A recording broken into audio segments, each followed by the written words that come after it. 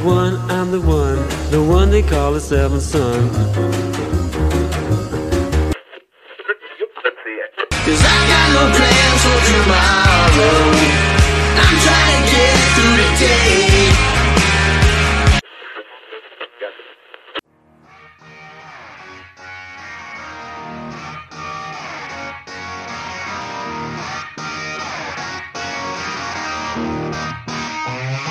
Welcome to the All Things Blues and Southern Rock podcast, a southern storm of bold, liberating rock, shot through with blues, soul, and gospel. And now, your hosts for the show, Brian Jones and Jason Johannes. Welcome to another episode of the All Things Blues and Southern Rock podcast, now on the Pantheon Podcast Network. With me always is Jason. What's going on? I am doing awesome, Brian. I am doing great. How are you doing? Good. And like we said, we're on Pantheon now. A lot of great podcasts on there. Our buddy Jay Scott from the Hook Rocks. We've got Mistress Carrie. I've listened to that one a couple of times. She's had Mistress Carrie, Kevin yeah. Martin from Candlebox on, our old buddy.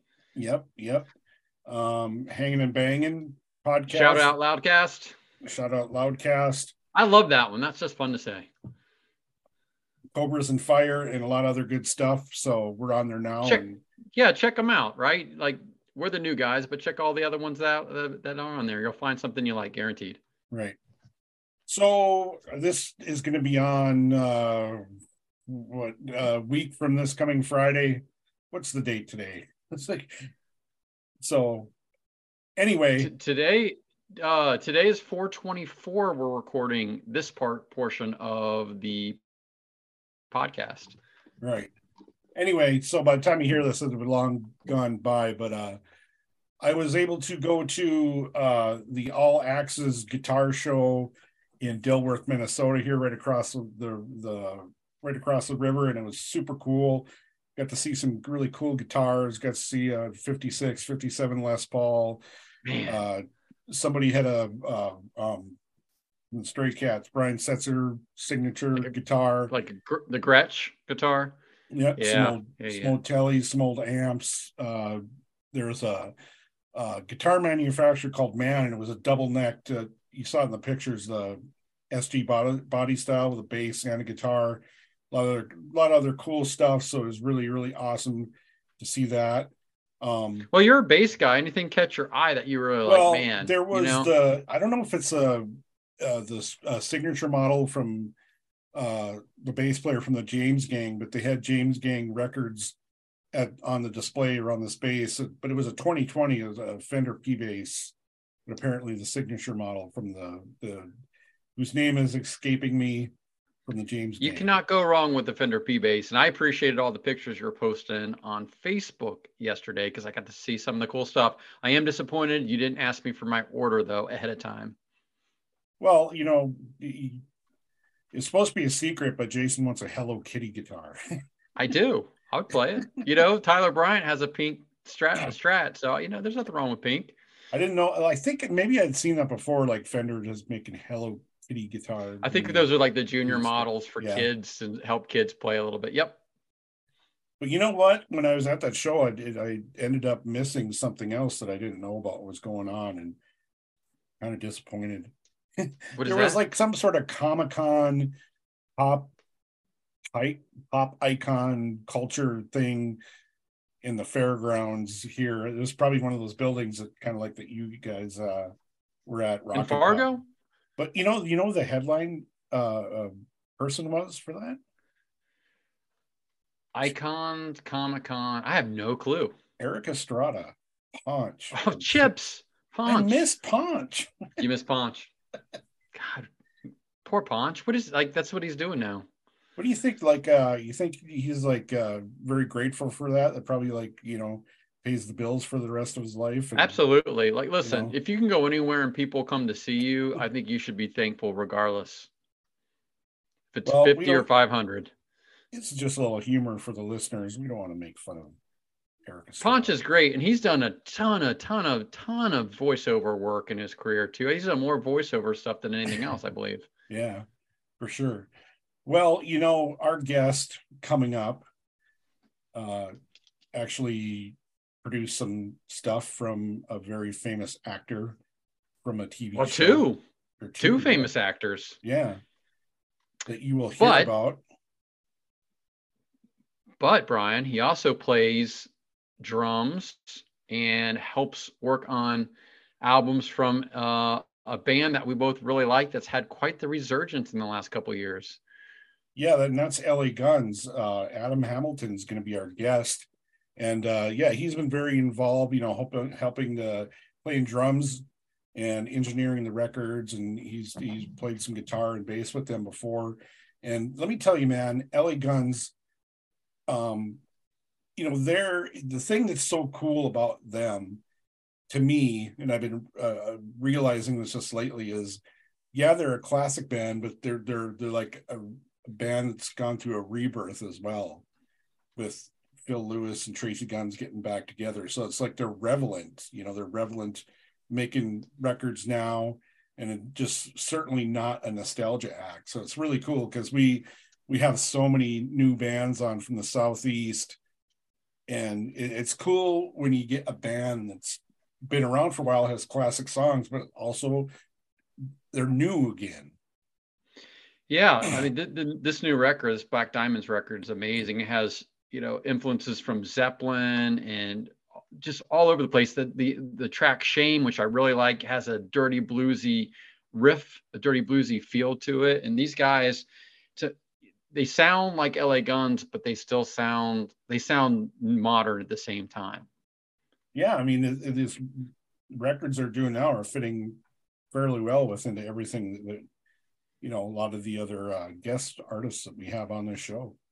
Absolutely. And it's nice to see a band that started back when you and I were young to come out and to just put this run of really 3 really good records. I think Black Diamond's probably at the top of the last 3, but have them come out. But anyway, we found Adam Hamilton on Twitter. I forget, maybe it was something I was interacting with Ace with, and then he hopped on and I looked at his profile and saw he was a part of LA Guns and recorded and did this and that. And long story short, we had a couple chats. We found out he's from Louisiana, had friends and family that were blues artists, including one cousin that's a pretty famous guy back in the day, you'll hear.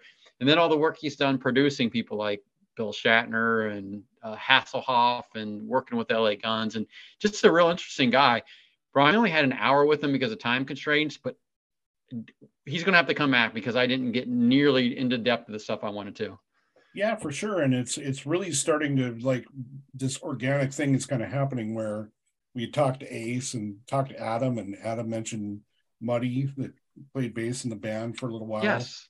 Some years back. And worked with Mark Ford too right? Yeah. So we're, all of a sudden getting all this kind of LA Guns thing going on. So, hopefully we can capitalize. Yeah, hopefully we can grab a couple other dudes and talk to them, because I am really super impressed and loving all their new stuff. Like, Brian, how often do you hear a band that's been around almost 40 years put out stuff now and you're like, man, it's like you can put it up against the stuff from when they started? Yep. Getting better with aging like a good fine wine. Absolutely. So you guys kick back and relax and listen to our conversation with Adam Hamilton.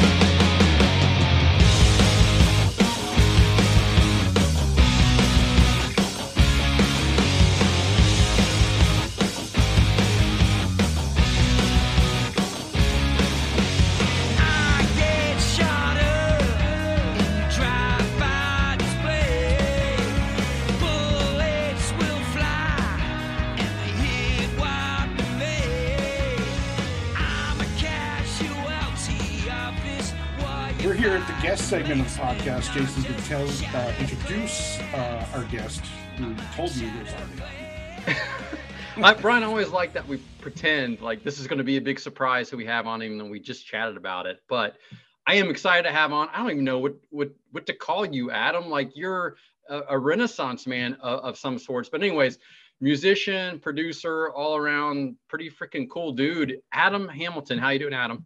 Thank you, man. I'm doing great. How about you guys? We're good. Good. How's everything Good. in Los Angeles? It's good, man. I'm about to add a TV series producer to my resume. I somehow or another got hooked in with an old friend who sold a series to Netflix. And then we got this girl who's a big producer around involved. And now we've got William Shatner involved to work on it. And all I'm doing is just connecting people. And then I realized that's what a film TV producer does. They either just have a lot of money, which I don't have, or they connect people. It's a facilitator. It's different than producing records. It's totally different. It's, producing records, you're like the director on the film, you're like directing the show. Producing, on the other hand, TV and film, no, you're just sitting back going, hey, let's look up so-and-so and so-and-so. I think this would be a great connection. Doesn't Tim Mosher from Junkyard, he does something with TV and film. Well, he and I both do a lot of music for TV and film. Yeah. And that's probably what you're thinking of. Yeah, I know he's great, man. He's awesome. But yeah, he and I both have been doing that for decades. Well, we have you on, one, because you're cool and we're following you on Twitter. Nice. A couple of reasons. You produced the last couple of LA Guns records, and I know they just dropped Black Diamonds, which is awesome. Well, so we let me correct you real quick. I did not produce them. Tracy Guns produces all of them. I co-mixed them with Mitch Davis and played drums on them and wrote on the last one and the last two. So just technically, Tracy's the producer. Yeah. But yeah, that's kind of my day gig is I produce a lot of records and projects, As part, and you've been in multiple bands. So we've got this LA Guns tie. We've had Ace on a couple times. Oh, yeah. Love those guys. But as you and I have chatted a little bit, as we were lining this up, you also told us, being from Louisiana too, you have a lot of friends and family and professional blues influences. So Brian always asks the first question, Adam. I know we'll kind of get into it, but Brian, take it away. Yeah, I don't usually we always talk about how we're just like, we're not radio guys. It's just like having a conversation in a bar. And the only cookie cutter question is like, how'd you get your start in music? I don't know if you want to start there or just how, when you got into production or, I was right when you're starting getting serious there. Was that back in Louisiana? Yeah, man. I mean, I was literally, my cousin is Mose Allison, the blues jazz pianist, songwriter. He wrote Young Man's Blues and Parchment Farm. And I mean, the Who covered him all, Damn. Like a white blues guy, from Mississippi, the Delta. So I grew up having it in my blood, it's just in the family genes. And I literally was playing on pots and pans when I was on the floor. So I was a drummer from when I popped out, and I just always played in bands, always loved music. I was obsessed with recording and got a 4-track when I was about 9 or 10. My parents got me. And I was the kid that all the bands came over to my house and I recorded the bands, and that's how it all started, Where's your accent? It's funny. It comes back when I go back and see my family in Louisiana for a week. It's totally back. Or if I've had a couple of beers, it comes back. But after like the first few years of living in LA in the 90s, people would be like, dude, where are you from? And I'm like, I got so I was so sensitive about it that I just literally I got a thing. I got to shed this. I can't sound like I'm a country kid. I got to sound like because that's the first thing they think of is like, oh, this guy knows what he's talking about. He's a kid from the country. And you know how it is, the stigma. Yes. Which we all know is bullshit. But sorry, I didn't mean to say that. If I wasn't. You can say whatever you want. You can curse. Yeah, those little stereotypes. But I worked on losing it through the years, and you live in California, everything is dude and this and that and the other, and now my little girl's a Valley girl, so she's just like whatever, and you get the California lingo quick. You can't help but not pick it up. It's part of the culture. Well, we find out more and more, obviously, that a lot of great music comes from the rural areas. Now, talking about recording bands, did you do this for their rehearsals? Did you do it for them to make demo tapes? Did you do audience recordings at live gigs? Nope, it was never live gigs. I always loved playing in a band. There was always two sides of the pie for me when I was growing up. There was being a band guy and playing around town and meeting girls. I mean, listen, I was athletic. I was the smallest kid in my class. When I got music and I won the talent show, all of a sudden I'm like, wait a minute, I can get a pretty girl now. This is pretty cool. all of a sudden it leveled the playing field a little bit. So that was always, playing in bands was always very important. But then recording music was very important. So I would just have people over in our music room, and I'd have all the microphones set up, and we would make little demo tapes up there, always on cassette tapes. But that was our thing. I mean, I really started off with 2 tape decks and a Radio Shack mixer in between it. And we would play drums, and then we would play the tape back, and then we would literally overdub. We didn't even realize, like, this is how it all started, Each generation, you bounced it, you lost a generation. That's what sounded worse. But you were like, wow, I can make a record by myself right now. By the end of the bounce, after I bounced it 8 or 9 times, you can barely hear it. But that's me playing drums and bass and guitar and singing. And so I realized I kind of taught myself the basics. And then I got to meet people like Andy Johns and Don Was and all the great producers, Eddie Kramer, and got to have a tutelage under those guys by being able to make records with them or hiring them to produce my bands when I was signed on labels through the years. So I got the ultimate schooling in music. I came up from a place that music is just fertile, and it's in the ground, and it's in the culture, and it is part of life there, and then I came out here and got to, have record deals and publishing deals. And now I get to produce records and do music and TV for myself, but I got to learn from the best. So, all I can say is, God has been good to me, and I just keep trusting in him and try not to mess it up too bad. Hello, Pantheon Podcast listeners. Christian Swain here to tell you more about my experience with Raycon earbuds. Our family now has 3 pairs of Raycon earbuds around the house, and my wife just grabbed a pair of the Headphone Pros to replace some headphones from a company that was double the price. And yes, she loves them. Now, if you haven't pulled the trigger on a pair of Raycons, or even if you have, but you're in the market for another pair because they're just that good, well, now is the time to check them out, because they just launched their upgraded model of the best-selling everyday earbuds. With Raycon's upgraded everyday earbuds, now you also get active noise cancellation, ergonomic design, and multi-point connectivity that lets you pair with 2 devices at once. New quick charge function, 3 customizable sound styles, plus awareness mode. Available in a variety of vibrant new colors to complement any and all skin tones. I even have a pair of earbuds in a cool green color. I have tried just about every earbud known to humankind, and these Raycons are fantastic.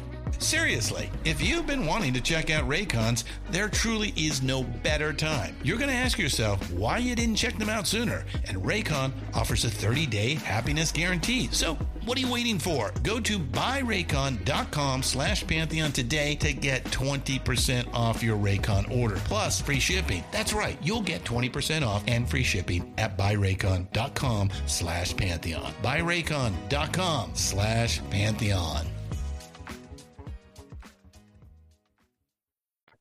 That's so impressive that you're doing that stuff at a young age. Do you think some of that's instinctive, or was a lot of trial and error where to put the mics? Yeah. Oh yeah, totally. It was being a sponge when I would go to the real studio and see the older musicians recording, and I would just bug them and I'd say, how do you do this? What are you doing here? And they would be like, kid, give me a break, but I was just a sponge in every situation that I was in. But yeah, and it was studying records. That's how I learned to play. Before I took a lesson, I just turned on the radio and played to everything that was on it, from rock to new wave to country to blues, anything that, you could turn the dial and learn another song in 5 minutes, And then I started realizing, wait a minute, if I play Smoke on the Water, that kind of sounds like Wild Thing. That's the same 3 chords, ba, ba, ba, and then I'm like, and then it also sounds like this song, and it also sounds like this. And all these little having these little, these little revelations and, paradigm shifts where I'm like, aha, this is cool. I'm connecting the dots. And then you got in and took some lessons and learned a little bit of that. They wanted to teach me, like, have you ever seen the rain by, Creedence? And now as an adult, I cherish that song. It's great. But as a kid, I wanted to learn, Running with the Devil, and You Really Got Me by Van Halen. Or I wanted to get the drum teacher to teach me Tom Sawyer by Rush, because that's what's, that's Right. what's fun when you're a kid, not, just playing the bass. Not playing in time. Yeah, we learn everything Boring. backwards. We learn everything backwards. We want to like play fast and go crazy and everything, and then we learn the later on we learn the foundation, and but we learn it when we can appreciate it and really get it. So, eventually you go, oh, okay, Ringo is a great drummer. I used to say that guy's terrible. It's like Neil Peart's a great drummer. It's like, no, it's apples and oranges. They're both different and they're both great. And what they do, you couldn't replace them in that band and have the same band.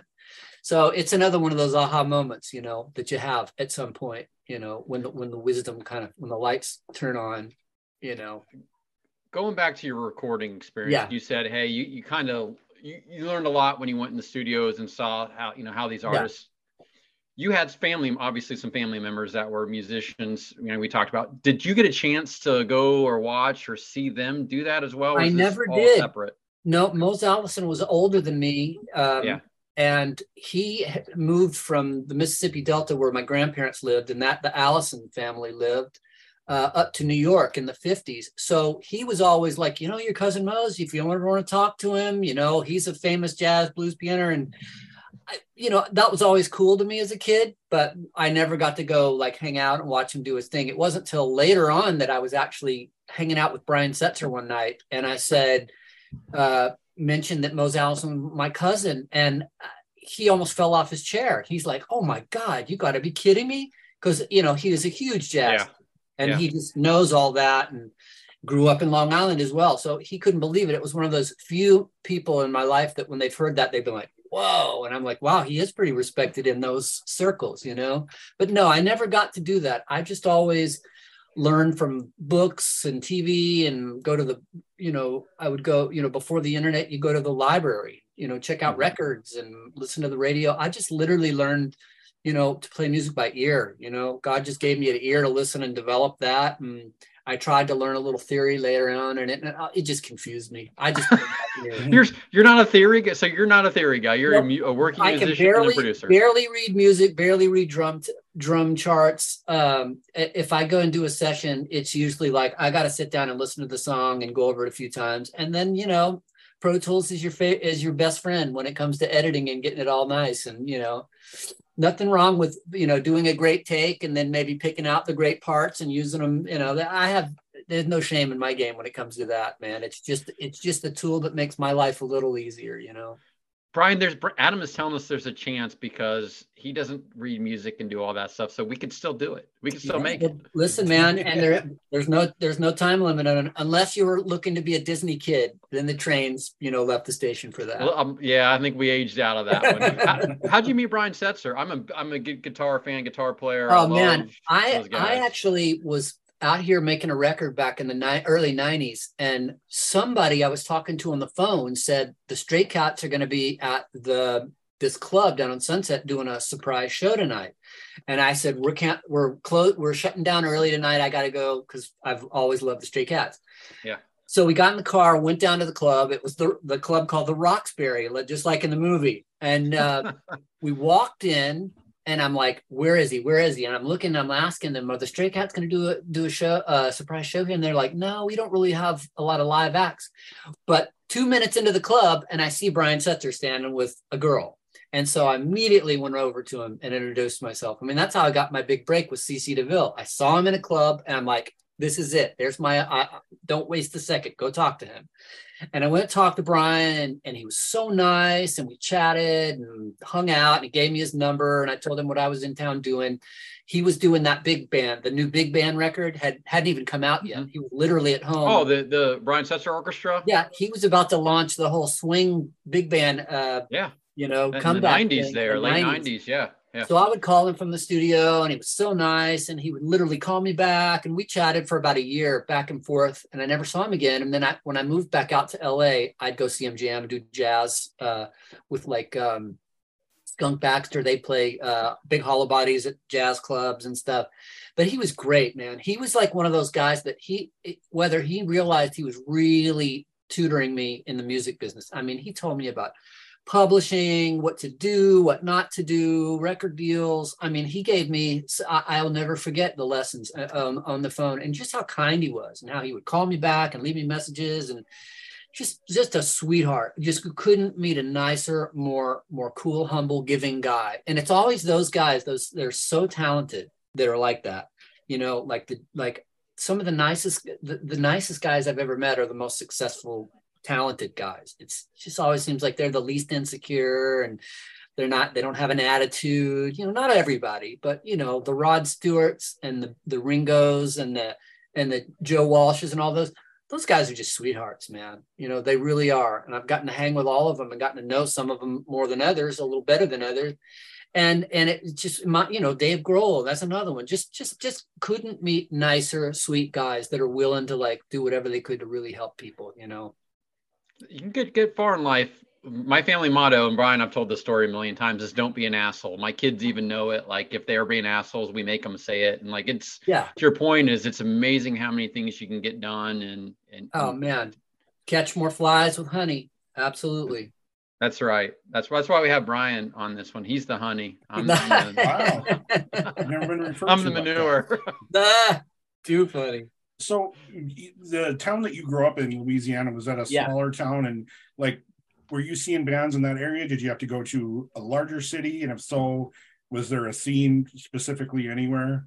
Well, you know, yes and no. Shreveport was a smaller town, but Shreveport was a hotbed of talent, man. I mean, Shreveport that's where Leadbelly used to live and played. You know, he's buried 5 minutes out of town. He used to play in the ghetto down there back in the day. You know, Kenny Wayne Shepherd's from there. James Burton is from there and still lives there, from Elvis Presley, you know. Joe Osborne from the Wrecking Crew, you know, he's from there. And on and on and on. Danny Johnson, who played with Rick Derringer and Steppenwolf and Rod Stewart. Jay Davis, who played with Rod Stewart, lives there. I mean, it's a music town. You know, the Louisiana Hayride started in Shreveport. That's where Elvis Presley got his start, at the Municipal Auditorium. It's still there. So Shreveport is just, there's something wrong with you if you live in Shreveport and you don't love music, and it's not a big part of your life in some way, shape, or form, because Louisiana is all about music and good food and the culture and all that. And it's just in the dirt. It's in the air and the water there.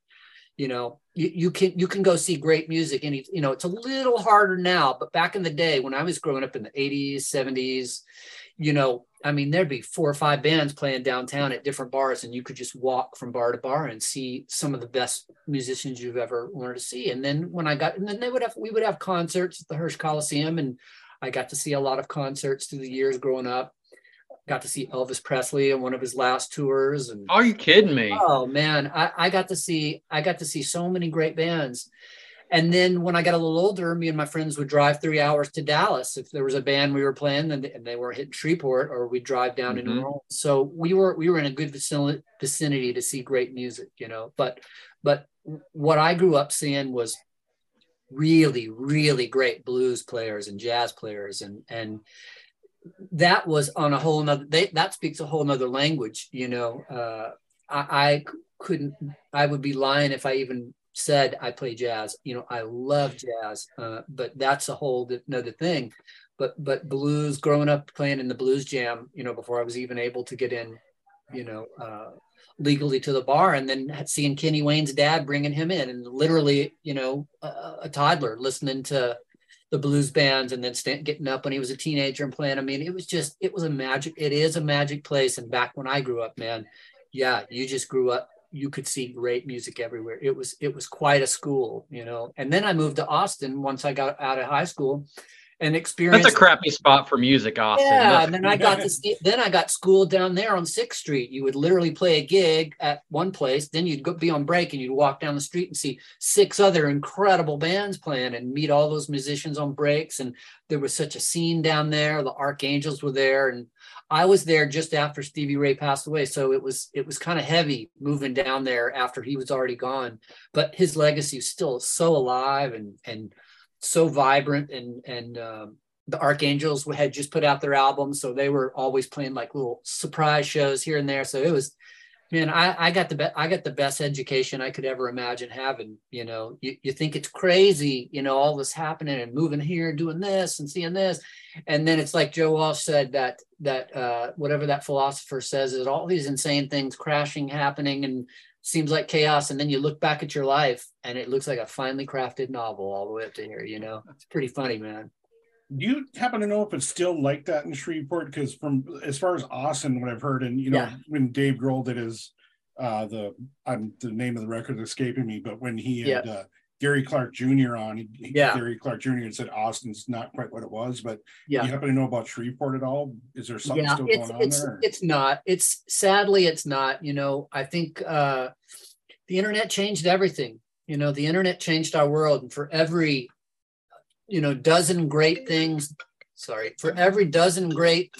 the internet brought us, and it is an amazing, helpful tool. It's brought 100 other terrible things that destroy culture, or take away our great things, that take away our, I don't know. That's a whole nother conversation, but it changed the world, and not for the better in many ways when it comes to, music and culture and stuff like that, Adam, I just want you to know that I'm happy that a dude like you who's so immersed in music and all this stuff still uses the same default ringer on the iPhone that I do. For some reason it rings like that only when I'm sitting in front of my computer. I'm the least tech guy you'll ever meet. I'm like, hey, that's my ringer. Great. Yeah. It's usually on vibrate, or it's on old man ring, which sounds like an old phone from the 70s, so I can hear it across the house, Yeah.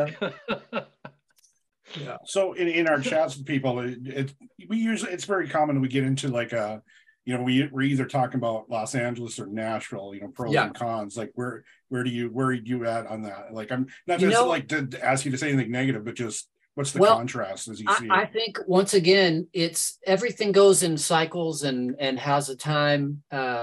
Nashville and LA and New York it's all apples, oranges, and bananas. They're all great. And they all have times through history when that is a real great city to be in. And then maybe it moves to this great city to be in for a while. And things change and people migrate to different places, and there's not a bad choice where to live. It just depends on what kind of career you're looking for in the entertainment business, where you want to live. And I thought about moving to Nashville before I moved to LA, because Nashville's a great music town.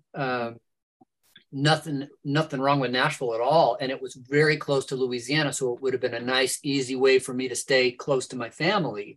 But I ended up, before I moved to Nashville, I moved down to Austin, and that Austin led me to LA. So I just kind of followed the doors that opened to me. And I was standing in a bar on break, and I saw CC from Poison back in the 90s. Yeah. And they were huge, and they were still playing arenas and in the charts. And that's when I hooked up with him, which he brought me out here. So there was a good chance I was headed for Nashville, and I probably would have loved living there because I love visiting Nashville. It's a great music town. A lot of people from LA have moved there, but there's a couple of things that keep me out here. And one is that doing TV and film music, because that's kind of the other side of it. Now that I don't tour, I got off the road a few years ago I got a producer manager who said, if you want to produce and you want me to manage you, I need you to focus on that. And I was done with touring for a while, so I kind of decided to segue into that. And then I had kids, and now it's like I just can't go on the road. And I need to be here when the TV people call and they're like, hey, we need something for this scene. I can't say, well, I'm on the road for a month, can I do it when I get back? And they're like, next. They'll be on to the next person. So so that keeps me out here. If you're in the TV and film industry in any way, you got to be out here. It's where it's at, so sorry. You said that. No, you're good, man. Like everybody, it's good to know people are real, actual human beings. Normally Brian and I have one of our animals, or dogs bark, or a cat runs across somewhere. So I'll bring my dog for the next one. Oh, please do. Then they can all do a podcast together, barking at each other. People will love it. Exactly. So good segue. You mentioned CC a couple times and how he kind of got you out to LA. So really, how did meeting him, hooking up with him, working on some of his projects get you to the LA Guns and kind of where you're at now? You know, I loved the 80s music. And then by the time I met him toward that end of it, I was into some different stuff. I always kind of went with the trends. I was, you know, I didn't like a lot of grunge music, but I thought Nirvana's first record was great. I loved their second record. I embraced SVP, loved them. I wasn't one of those guys. I was just young enough to not be one of those guys that felt bitter that grunge came in and killed the 80s music, because I wasn't in an 80s band. I was still a kid, just a fan at that point. But I did meet CeCe in a bar when I was on a break. They were on the Flesh and Blood World Tour, so they were still at the top of their game. That's the end of that scene, but they were still happening. And immediately knew who he was, because everybody knows CeCe in his head. He's very, you know, you could pick him in a crowd. Yeah, you pick him out of a crowd. And so we immediately hit it off. He came and sat in with my band. I said, I want to go out to LA. And he said, well, I want you to come out and be my drummer. And we had this big love fest. And I went to the concert the next night. Also, you were playing drums in the band. Yeah. That was my number one instrument. Got it. Okay. That's what I've kind of come full circle now. But that's what I was really, and what I do best is drums. But so we continued to stay in touch, and I actually moved down to San Antonio for a year, didn't hear from him. And I kind of thought, well, all right, I'm disappointed. It didn't work out. Maybe something else will happen. And then he quit Poison and called me up one night at like 3 a.m. and said, hey, you know, I'm flying you out. And I came out to LA, and I've been out here ever since. So that didn't really work out. That was kind of at the tail end. I remember sitting with CeCe, and we were just doing a lot of partying and living like, you know, I was just living the rock star life, even though I wasn't a rock star. I was living with a rock star, living the rock star life. And we were jamming all day, all night, sleeping all day and partying and doing all this stuff and not getting anything accomplished, but you know, our picture in a magazine here and there and this and that and the other. And after a few months, you know, the novelty of that had kind of worn off. And I kind of said, this doesn't feel like it's really going anywhere. And then I had something that happened. We were sitting in his room watching TV, and the Nirvana video came on, and Dave Grohl, you know, was just destroying the drum. Oh, yeah. And I was like, whoa, what is this? And we were both like, whoa, look at that guy playing drums. And something told me, I was like, whoa, I am actually watching one chapter of music close and another one open. And something told me in my head, be really aware of what's going on right now, because this is a point, and you're literally watching a timeline happen, like a chapter in a book. And I look back on it now, and I'm so fascinated, because things like that usually happen, and you witness it, and you don't realize it till in hindsight 2020, right? But at the time, I knew what was happening. I'm like, whoa, the new stuff is there's a new sound happening. And I kind of knew that the Poison sound and all that, I could tell by the caliber of bands that were getting signed. And I don't want to name any names, because I like a lot of these guys, and I don't want to make any enemies. But you just saw that it was getting worse and worse and worse and worse and worse. And you'd open Metal Edge, and you're like, oh, great. The cookie cutter, blonde lead singer, guitar. Yeah, the fourth rate Warrant is coming out, and Warrant was a great band, and now, you know, the labels have all gone out and signed every band that remotely looks like Warrant. And I just knew as a young enough guy to be aware and to go, yeah, I mean, I'm not gonna put on a flannel shirt and combat boots and be a grunge guy, but I wasn't a rock guy either. I was always different. I was always the guy who were like, why don't you grow your hair out? And I'm like, I'm not a long hair guy. I just always loved Sid Vicious and punky short hair, and that was always my thing. So I always took crap from the long-haired rock guys back in the 80s, but that just wasn't my thing. But I also loved when new sounds would happen and new bands would come on the scene, and I just was excited about it. It got me excited. So I saw that scene change, but I also said, you know what, after being out in LA for a couple of years, this is where I want to be. I want to have a band. I want to get a deal of my own. I want to possibly do music for TV and film. Whatever that meant, I didn't know. The only thing that meant to me was I would be in my little studio setup, and I would have my guitar, and I'd have the TV on, and I would be like, oh, this would be a cool song for this part. And I'd watch the TV, and I didn't realize what I was doing, but I was practicing scoring to picture. That's what that is. I didn't know what it was. I was just playing something that fit that scene. That's all scoring to picture is creating music, composing music. Do they show you? So if you get hired for that gig, a TV movie, do they give you, like, you sit in with the film and just kind of watch? Yep. you know, obviously now you do it at home. They send you a JPEG with a movie in it or whatever. And they usually will give you like lots of direction, and, you know, you'll have meetings and stuff like that. It all depends. But yeah, I'll do a lot of scoring to picture. A lot of them, sometimes it's just like, hey, we want some songs for this scene, that kind of, you know, this type of scene, or sometimes they're like, hey, we're looking for a theme for this TV show. You know, it all depends. It's not my favorite stuff to do these days because it's the most, what's the word I'm looking for? I find myself having to, it's kind of like you're really, I call it the service industry, because you're literally going, all right, what do you want me to do? How do you want me to do it? How do you want it to sound? It's so somebody's telling you it's not creative necessarily to the point where you don't have carte blanche. Yeah. And what I've realized that even Danny Elfman and Trent Reznor and guys that are doing it on the huge level, they don't just say, here's our movie, do your thing. They're like, here's what we got. Here's our movie. Here's the temp music that we have to it, that we've cut to. This is the vibe we're thinking of, and we think you'd be good for this. Let's talk about some ideas. And then you start knocking some ideas and sending them some rough skeletons of ideas back and forth. And they're like, yeah, great. Or no, that's not it. Or, you know, let's find something that works. Before you get too far down the road and create something, spend all this time and energy working on something that they don't like, you know. But that's you know, that's been my experience so far. So when you get hired for those gigs, we're getting off, but that's okay. Does pedigree matter? Like, do you use your resume with all these bands and stuff, or does that not matter? Yeah, yes and no. I mean, you know, I kind of got hooked into it in a weird way, where I was literally at a wedding reception with a guy who was starting a company that was looking for music for TV and film. And he asked me what I did. And I said, well, I'm in bands, and we had mutual friends. And then he said, well, I'm starting a company to play songs in movie and TV. And I said, well, that's what I really also want to do, is do that. And he said, well, send me some music. And within 2 weeks, I had a song in a TV show. So that's how it happened. It just kind of naturally happened. And one thing happens, and you build on that, and, you know,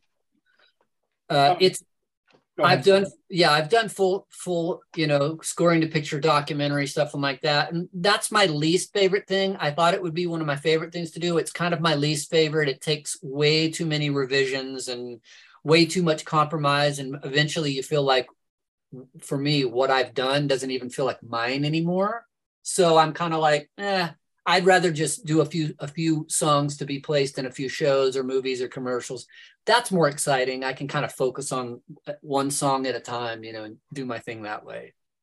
So I think I'm suspecting Jason, I might have the same question, but yeah, like, when did you like get directly involved with LA Guns? I know you played on a couple records and touring. Like, where did that start?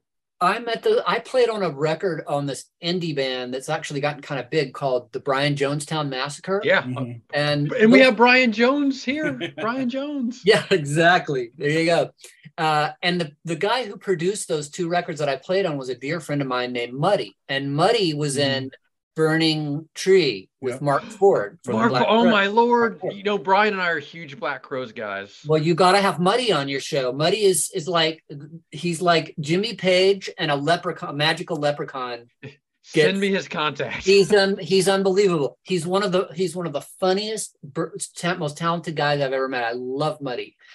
But Muddy would have me play on records. He'd be like, I'm producing this insane band right now, and their drummer just passed out. They're called the Brian Jonestown Massacre. Bring your sticks and come up to the studio.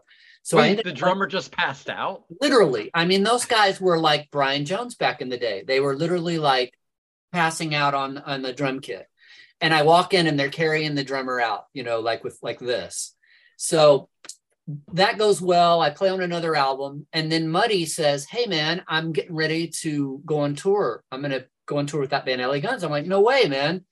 He said, yeah.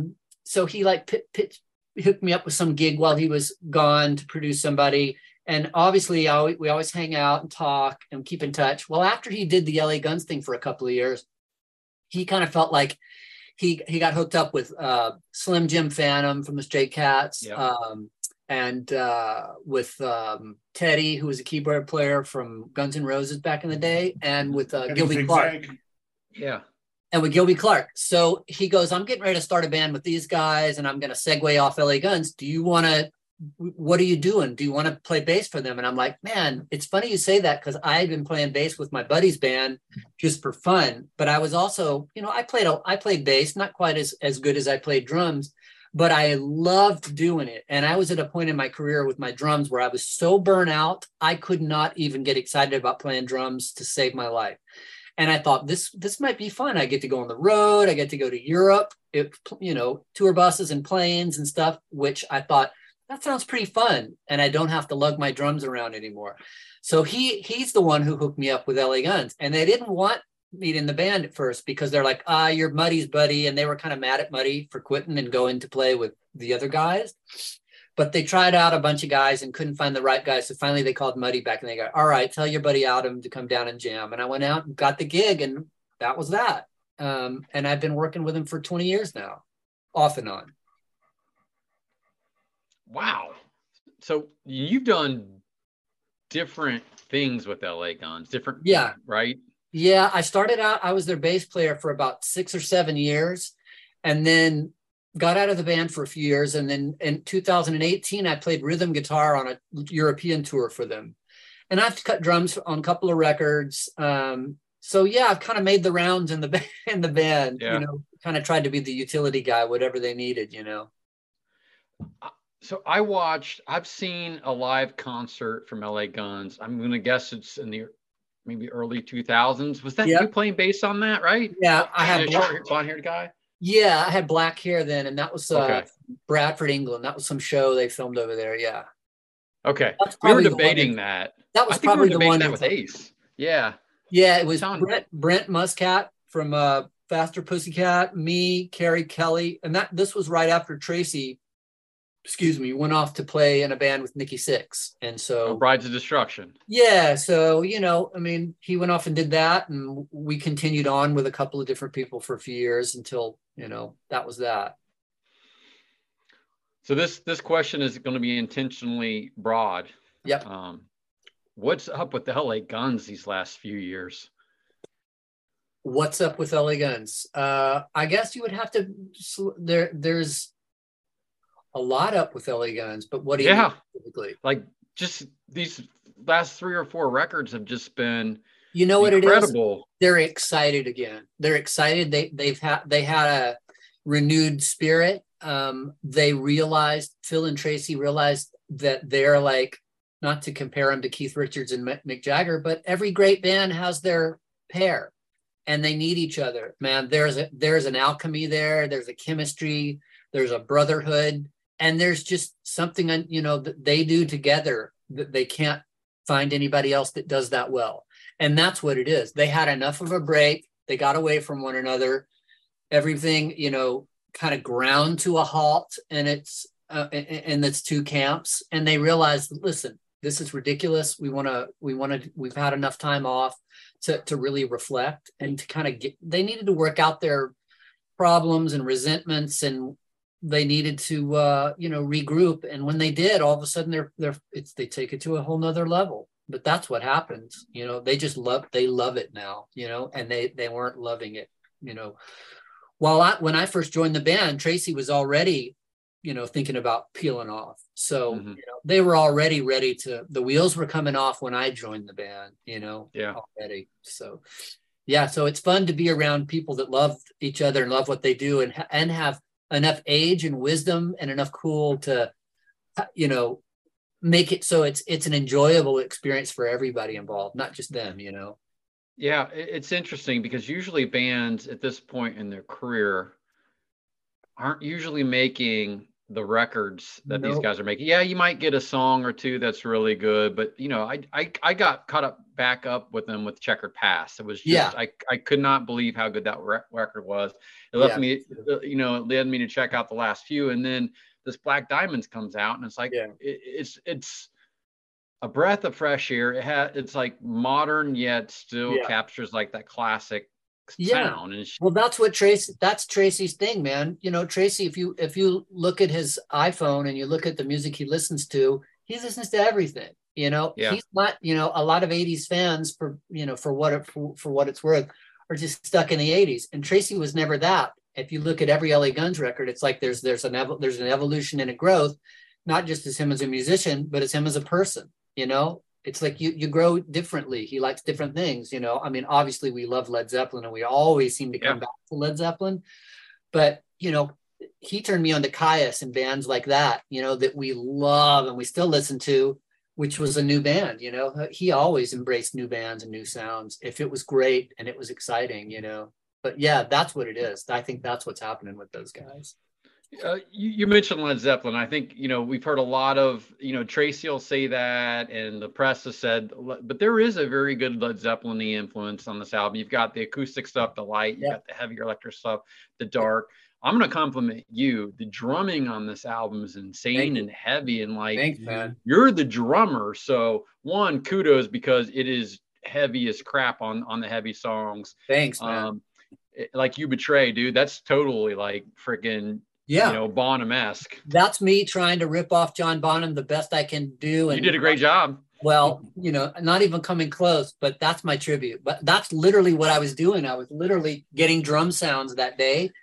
And I said, you know what? I'm going to move the mics back. I'm going to try all the Andy Johns tricks that he told me, and I'm going to try to get the most Led Zeppelin-y sound, and just I'm going to trip Tracy out with this one. And I literally was playing a Zeppelin groove, let me make this sound just like a Zeppelin song. And then I sent it to Tracy, and I'm like, check out this sound, make a song out of this. And then he goes, I got to play a Zeppelin kind of riff. I mean, it sounds just like Zeppelin. And he got so excited and literally sent me a song in 10 minutes. And there you go. Yeah, it's almost Immigrant songish. Again, I mean that as a compliment, or not as a ripoff. Well, that's what it's supposed to be. It's literally about kids in their bedroom. You know, we got back to why we do music on that song. We were literally kids listening to Led Zeppelin and playing along to the record and getting chills and going, this is the greatest thing in the world, like I used to do when I was 10 years old. And that's what we were doing, is we got back to what we love. And if you say it sounds like Zeppelin, then we say, yes, then we won. You know, we wouldn't hide it for a second, man. We wear it like a badge of honor, you know. If rock bands aren't inspired by Led Zeppelin, you're not doing it right. I don't care what kind of music you're playing. Yeah, man. I mean, they wrote the book on heavy rock, you know. They did. Hey, you said, again, something interesting I want to go back to is you're experimenting with your mic and moving them farther away. To me, again, I'm not a producer stuff, but to me, it sounds like couple of songs, a few songs, the instruments, the mic, especially even on the guitar, there's some space between the amp and the mic. Is that right? Yeah, man. You know, I think we got to a point where we started to realize that capturing air and space is a real thing.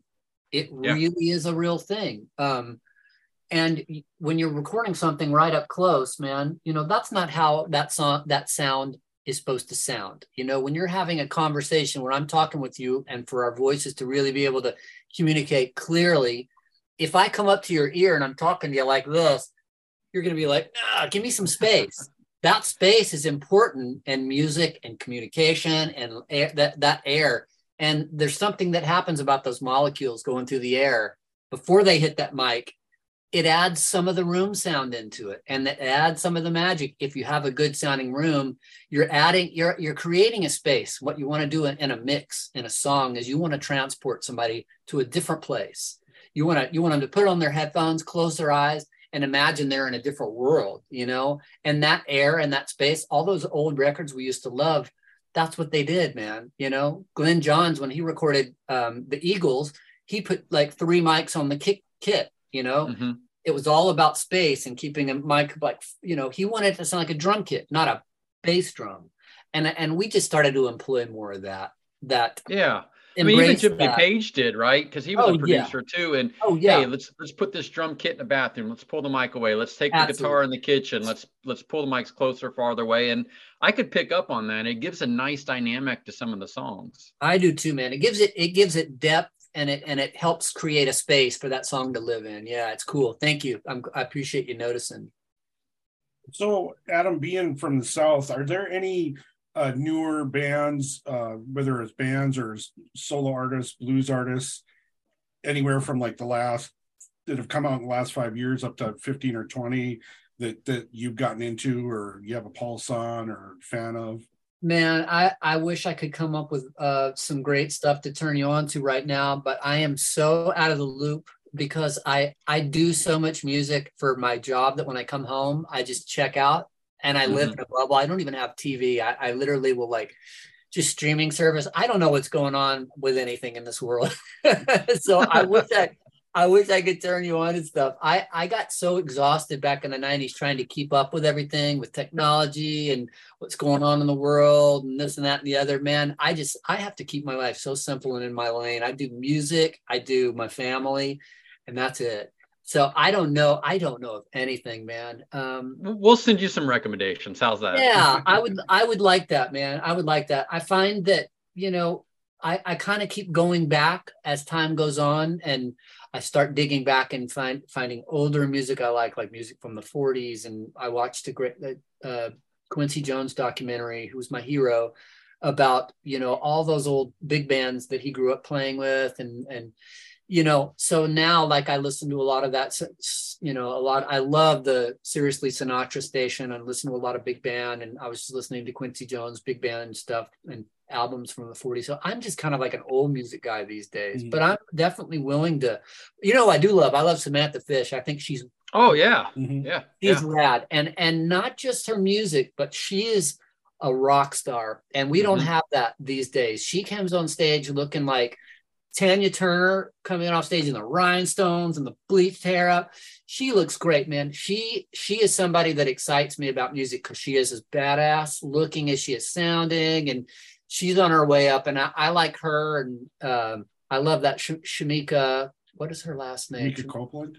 Yes, she's amazing. A lot of blues artists I'm finding really exciting right now. But other than that, you know, pop music, Pro Tools and the internet ruined pop music. So we're never going to have, and the way society is, we're never going to have another Sheryl Crow or another Michael Jackson or anything for that matter. That time has passed. So if you like pop music, you know, guess what? It's not going to get any better. It's just going to keep getting worse because of the grid and sampling. You know, even hip hop's terrible now. You know, they used to be able to sample great old records, and now everybody got sued, so they all just use the same beats. 808. And 100 people to write a song too, which is crazy. You go to Grammys and there's 50 people on stage for one song. It's a joke, man. It's a joke.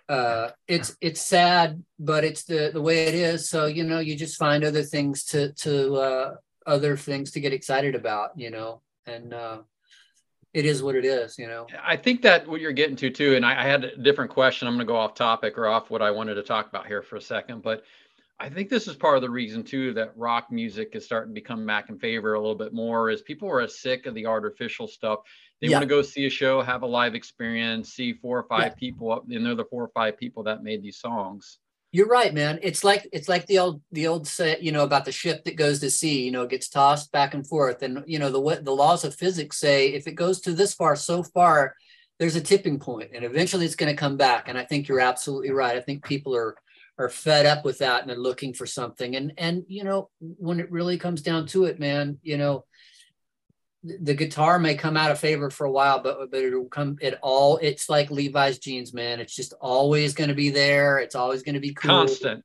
Yeah. And it'll always be constant no matter what, you know. It's just going to, you know, go through times and changes, you know. Yeah. I mean, we see a lot of this. A lot of what this podcast does and how Brian set it up to do is promote newer bands or lesser known bands. And like, we're always blown away by the constant stream of not just new artists, but like talented artists, right, Brian? Yeah, for sure. Especially from the Southeast. It's crazy how many good bands there are. Well, like Kentucky is just out of control with the amount of talent that's coming out of Kentucky right now. It's like, it's just amazing. And it's just refreshing to see, you know, and hear, because dudes like our age, we can appreciate and go watch these young dudes go play some rock music and know how to play an instrument. Yeah. I mean, that is one of the good things about the internet, that it's kind of connected us all and made the world a little smaller, and we can find out about stuff like that. But at the same time, it's, you know, it's killed their way to make a living. Now they have to figure out a day job, you know. I mean, when I was coming up, when I moved out to LA, I've never had a real job. I mean, I worked some part-time gigs, you know, doing some little things to make a little extra money. But, you know, I had record deals, and we got advances, and I got publishing deals, and we got advances, and we were able to pay our rent and work on the record. And those days are gone, over, done. And that's sad to see the arc of the business. But it is what it is, man. You know, you can't put the genie back in the bottle, and for all the bad things that it does, it has offered us some great things. I mean, now I can make records in my house, and you know, I don't even have to drive to the label over the hill in Santa Monica to turn the record in. I just put it up on the server, and there's a little bit of bittersweet to that, but at the same time, man, you know what? It is what it is. Time keeps moving. Don't get bogged down and all that, and you know, try to make the most. You just do the best with what we have, you know. Yeah. I know we only have a couple minutes left to finish this, so a couple things, Brian. We're gonna kill the lightning round because I only got to like 1/10 of what I wanted to talk to Adam about, and I would be remiss. In fact, even Ace said to ask about this if we don't get to this point, but I'm just going to throw a name out to you, okay? William Shatner. Oh man, he is no. There's no one like him. No one like that guy. I never thought that 10 years ago when I got to produce an album for him that I would end up being friends with this guy. But he's incredible. He's incredible. We've made like 3-4 records together.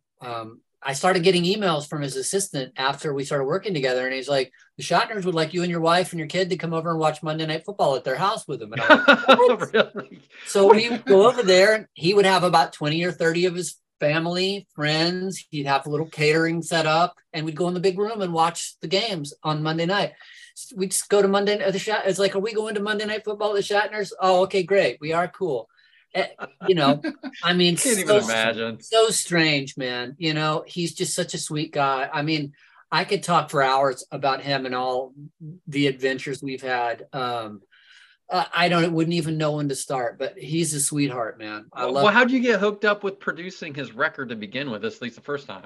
Brian Pereira, my friend who owns Cleopatra Records. Brian had said, we're going to start doing a really interesting project, and I think you would be great to work with this guy. We're going to have a meeting with him. Are you available Friday? And I'm like, yeah. And he goes, I think we're going to reckon with William Shatner. I'm like, tell me what time, and I'm there. Because I knew of the Has Been record, and I loved it. So I was Is that where he did like the Rocket Man? Was that the one we did like the Rocket Man spoken word? Yeah. He did Rocket Man back in the 70s, but the Has Been record he did with Ben Folds, and it was hit off of That's it. That's right. My wife's so a big I was already on board, and we already had a roadmap to what we were going to do. But the first thing we sat down and he said, "Listen, I have no musical skill in my body whatsoever. I have no idea why I'm doing music, but I see why people like it, and I'm in on the joke, and I'm able to, and I love to laugh at myself. Let's do something." And that's how it started. And it's been total pleasure ever since. I'm not surprised to hear that he has a really good sense of humor, and particularly about himself. I think that works. I think that's a good reason why he's had a long career the way he has. Absolutely, man. He just knows how to roll with it. He's a sweetheart. He can laugh at anything. He's the first one to laugh at himself. But you know, he's gotten a little bit of flack for being a difficult guy, but he's just not a difficult guy. He just likes to do things the right way. And in this town, you unfortunately, with all the things you do, TV shows and movies and commercials, you encounter some sets where they have it together, and you encounter some that are just like crazy Wild West, who's running the show. And, you know, that gets infuriating to somebody that's, you know, an older guy who comes in prepared to do his work, and he's a pro, and he's dealing with some idiots, you know? So, you know, I think with any job, no matter what field that you're in. Oh yeah. You always have to deal with idiots somewhere. Oh yeah, man. How does this happen? Yes, how does this happen? Yep, it's so true. Well, we can talk about him next time for sure. Oh, please. And then I'm going to throw one other name out because I know we've got a couple minutes, but David Hasselhoff. Yeah. That's another one, man. Brian at Cleopatra said, I'm thinking about getting you to produce this album with this guy. And I said, I'm on board. Let's go. And we ended up having a great time, and did a record with him, and had all sorts of, both of those records we got to have guests on. So we had Sheryl Crow, Lyle Lovett, Peter Frampton, you name it. We got to have them on there, and everybody wants to play on a William Shatner record, you know, right? So, we were having to tell people we just don't have anywhere to put you on this album, you know. There's a guest on every song, Yeah. Here's an idea. And I need co-producing credit if it happens. You need a We Are the World type of thing that Shatner does, and then you can get everybody that wants to work with him on the song. Exactly. See, do it all to charity. It's a win-win. See, and everybody wants in. You've got it, right? How do you spell your name again? Johant. We'll talk after this. One other thing before we toss it to Brian to close the show, but Adam, we absolutely have to have you back. Brian, I swear to God, like my list of stuff to get to talk to Adam about has not even scratched the surface. Sure. We like people like you that have all these experiences and do everything else and, can tell a good story. But you and I were just chatting about the John Waite documentary on Twitter. Yeah. And I feel a little bit bad about that. Not about anything you and I necessarily did, but I don't – Neil Sean liked whatever one of the tweets that we did, and we were talking about Bad Blood, the documentary, and I'm like, oh God, he liked that. Wow. Well, he probably liked it because he's acknowledging that's probably what it was, That's what I was wondering. But that John Wick documentary on Amazon's good, though. Oh, it's so good. Yeah, but I was just baffled why they didn't have any. They should have skipped it completely. Too much time on the babies, not enough time on that, because that was it. It definitely garnered way more time. I mean, I don't even think they even meant it. I think it was one sentence. He said, "Yeah." They showed that when I see you smile, like a clip, very careful, like very fast. Whoa! Hold on a second. I wasn't the biggest bad English fan in the world, but that was a huge album at the time, all over. It was a number one. That song was a number one hit. It was huge, and it was a super group with Neil Sean and John Cain. So something had to happen to. There was somebody got their their feathers ruffled and didn't want to be a part of it. And then like John Cain played with the Babies later on, then he left to go to Journey, and then he ends up being in the band with both Neil Sean and Cain from Journey. Like it was, but completely like just didn't even get into that. Didn't even get. It was like that. All right, you've seen enough of that one. On to the next. It's like no. Something's up. There's something happened. I don't know what it is, and it'd be interesting to know. But yeah, it's probably that. What we need, and last thing before going to Brian to close it out, is we need a John Waite, William Shatner duet. Yeah. Listen, that doesn't sound like a crazy idea. I like it. Well, Adam, it was great chatting with you. We're going to have you back on. Where do all of our listeners go to find out more about you, all the stuff that you're working on, or just generally get all the Adam Hamilton news that they can choose? I usually post on Twitter or Facebook or Instagram. I don't even have a website anymore. So I just kind of keep people updated on that if they're interested. That's about it. And you're one of the nice people on social media who's not a jerk. Like you're actually a good follow and interactive. Cool, man. I appreciate it. You too. Brian? Well, thank you so much to Adam Hamilton. And the great thing about you is we can't just give you one title. Usually it's like singer from, it's like, professional musician, bass player, we're going to call him William Shatner Wrangler. Producer, engineer, TV, music, creator, TV, audio, and music, Renaissance man, Adam Hamilton. And, we've had Ace on, we've had you on. So all of a sudden there's kind of an idea percolating in my head, and we'll let that marinate, and maybe I'll run it past Jason later. So anyway, thank you so much, Adam Hamilton, for being on, and we got to have you back on again and again and again. Cool, man. Thank you guys. Nice chatting with you. Thanks to Adam Hamilton for joining us on the podcast. Very grateful for that, to get another LA Guns connection and hear some backstories. And of course, I want to go to William Shatner's house and watch Monday Night Football. I do too. I mean, that's got to be amazing, right? I'm trying to picture the spread. Get some wings out there and get some hors d'oeuvres and grits and cheese crackers. And could you imagine if you grow up like his kid was like, "Hey, are we going over to Bill Shatner's house to watch football?" Like that's how you grow up. Imagine that. That's amazing. That would be so cool. It's being cool. Adam is super cool, just as we expected to talk to. Real fun guy, has a lot going on, and just it's just again one of those guys that as soon as you start talking to, you just know it's going to be a good conversation. And I liked hearing about Shreveport, the scene that was going on there when he was in his late teens, early 20s. That sounded pretty cool. That there'd be music going on there all the time, every night. That is pretty cool. And have a dude like that who grew up in the area, like end up playing in these alternative punk and these hard rock bands coming from that scene's pretty amazing too. Yeah, no, I really enjoyed that. Good stories, and what a great guy, and can't wait to have him on again. But until then, always remember, Southern rock is reverent, blues is blood. We'll see you next time.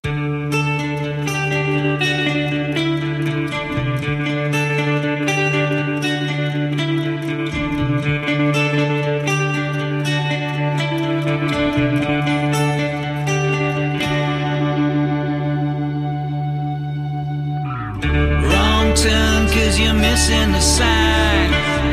Can't see from the tears in your eyes. Long talks, but the voice isn't mine. You say it's really over this time, and you lock me out again. I got no right to be upset. No, I don't.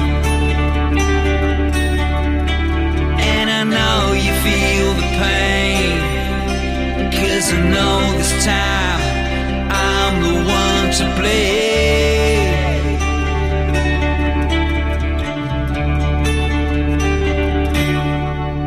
Even though you think it's been a little too long, I promise I'll be the man you want today.